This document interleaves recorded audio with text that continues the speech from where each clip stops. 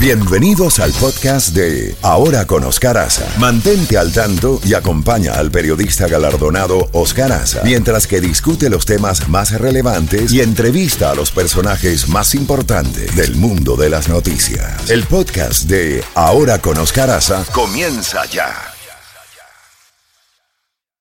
La primavera llegó y eso significa limpieza a tope. Ya sea que necesites comprar cositas de limpieza o cambiar tu ropa de invierno por ropa fresca, asegúrate de usar iBora para recuperar dinero por cada compra. Ahora mismo iBora ofrece a nuestros oyentes $5 solo por descargar usando el código La Música cuando te registras. Simplemente ve al App Store o Google Play Store y descarga la aplicación gratuita de iBora para empezar a ganar reembolsos. Usa el código La Música. Eso es IBOTTA en Google Play o App Store y usa el código La Música.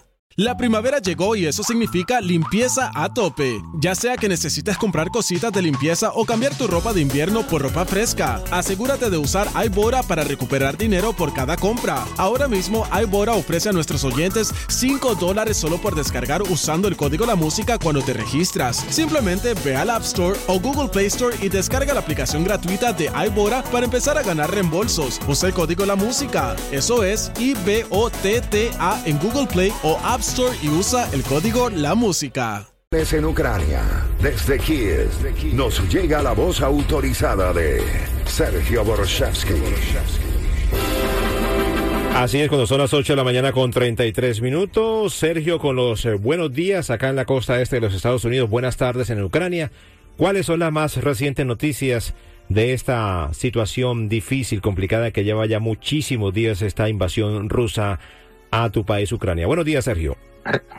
Sí, muchísimos días, exactamente 175 días de la guerra, y las tropas rusas perdieron ya más de 44,000 en personal, 200 más durante el día entero último, y en total 44,100 personas, 100 militares rusos. También 6 tanques, también 10 vehículos blindados, 5 unidades de la técnica de vehículos de diferente tipo, una unidad de la técnica especial, y la cifra total 93, 4 sistemas de artillería, es decir, 993, y 2 aparatos volables no guiados, 792. Y bueno, según el comandante en jefe del ejército ucraniano, general Zaluzhny, la artillería rusa realiza de 700 a 800 bombardeos diarios, lanzado de 40 a 60 mil proyectiles contra diferentes ciudades, contra diferentes provincias de Ucrania. Así, por ejemplo, esta noche ocupantes destruyeron con 2 misiles la Universidad de Mykolaiv. Algunos edificios, pues es un complejo de edificios, y las universidades están preparándose para un año escolar. Destruyeron hoy, yo vi fotos de escombros de un edificio. También, según consejero de alcalde de Mariupol, la cantidad de víctimas en fosas comunes en esta ciudad es más de 20,000 personas matados por ocupantes solamente en esta ciudad. También ocupantes cerraron, eso durante últimas horas de hoy ya, cerraron puente de Crimea para civiles, eso para transportar a Península la técnica militar, y también para poner fin a la huida de civiles, pues después de operaciones del ejército ucraniano hay mucho pánico entre los civiles, entre los rusos, que durante estos 8 años de ocupación, porque la ocupación de Crimea sigue desde el año 2014, y muchos llevaron a sus familias a Crimea. También Rusia trata de reclutar mercenarios en ex-repúblicas soviéticas de Asia Central, en Kirguistán, en Uzbekistán, en Tayikistán.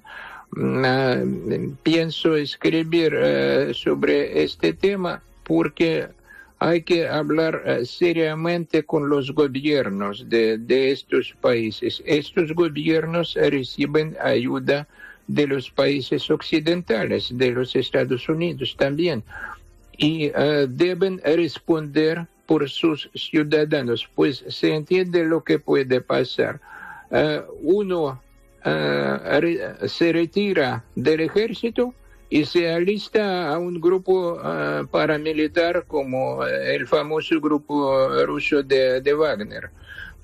Hay que frenar este proceso pues Rusia ya no tiene, ya tienen en sus filas a delincuentes, a enfermos, a toda la gentuza que no son militares, y por lo tanto trata de reclutar a los militares de otros países. También, según el ex representante especial de los Estados Unidos, el señor Kurt Volker, Ucrania debe devolver todos sus territorios ocupados, y coincidimos en esto. Es una declaración muy seria y muy apropiada.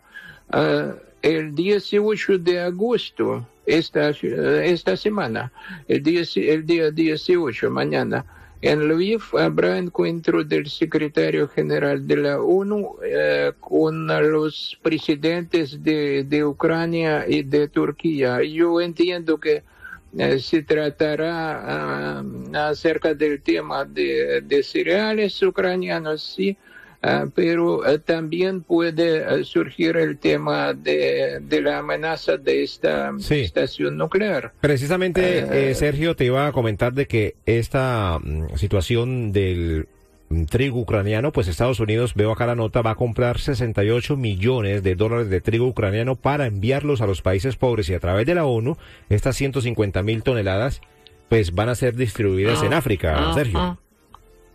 Sí, debo decir que hoy también de 2 puertos de Odessa salieron 4 buques más, una nueva caravana con cereales. Yo no sé qué destino, hacia qué puertos, pero salieron hoy, es la última cifra. Este proceso sigue. Perfecto. Pues nada, Sergio, como siempre te comentamos todos los días, cuídate muchísimo. Gracias por ponernos al tanto de lo que está pasando con esta situación de Ucrania. Y si tienes algo más para agregar, o ya nos hablamos mañana, Sergio. No, son las últimas noticias. Perfecto. Son así. Perfecto. Muchísimas gracias a nuestro corresponsal permanente, gran escritor, es diplomático, periodista, investigador, experto del Centro de Investigaciones sobre Rusia, que es un privilegio, un honor para nosotros acá en Ahora con Oscar Aza tener a una persona como Sergio Borschevsky, que todos los días es la única estación y programa en español que tiene un corresponsal permanente desde Ucrania.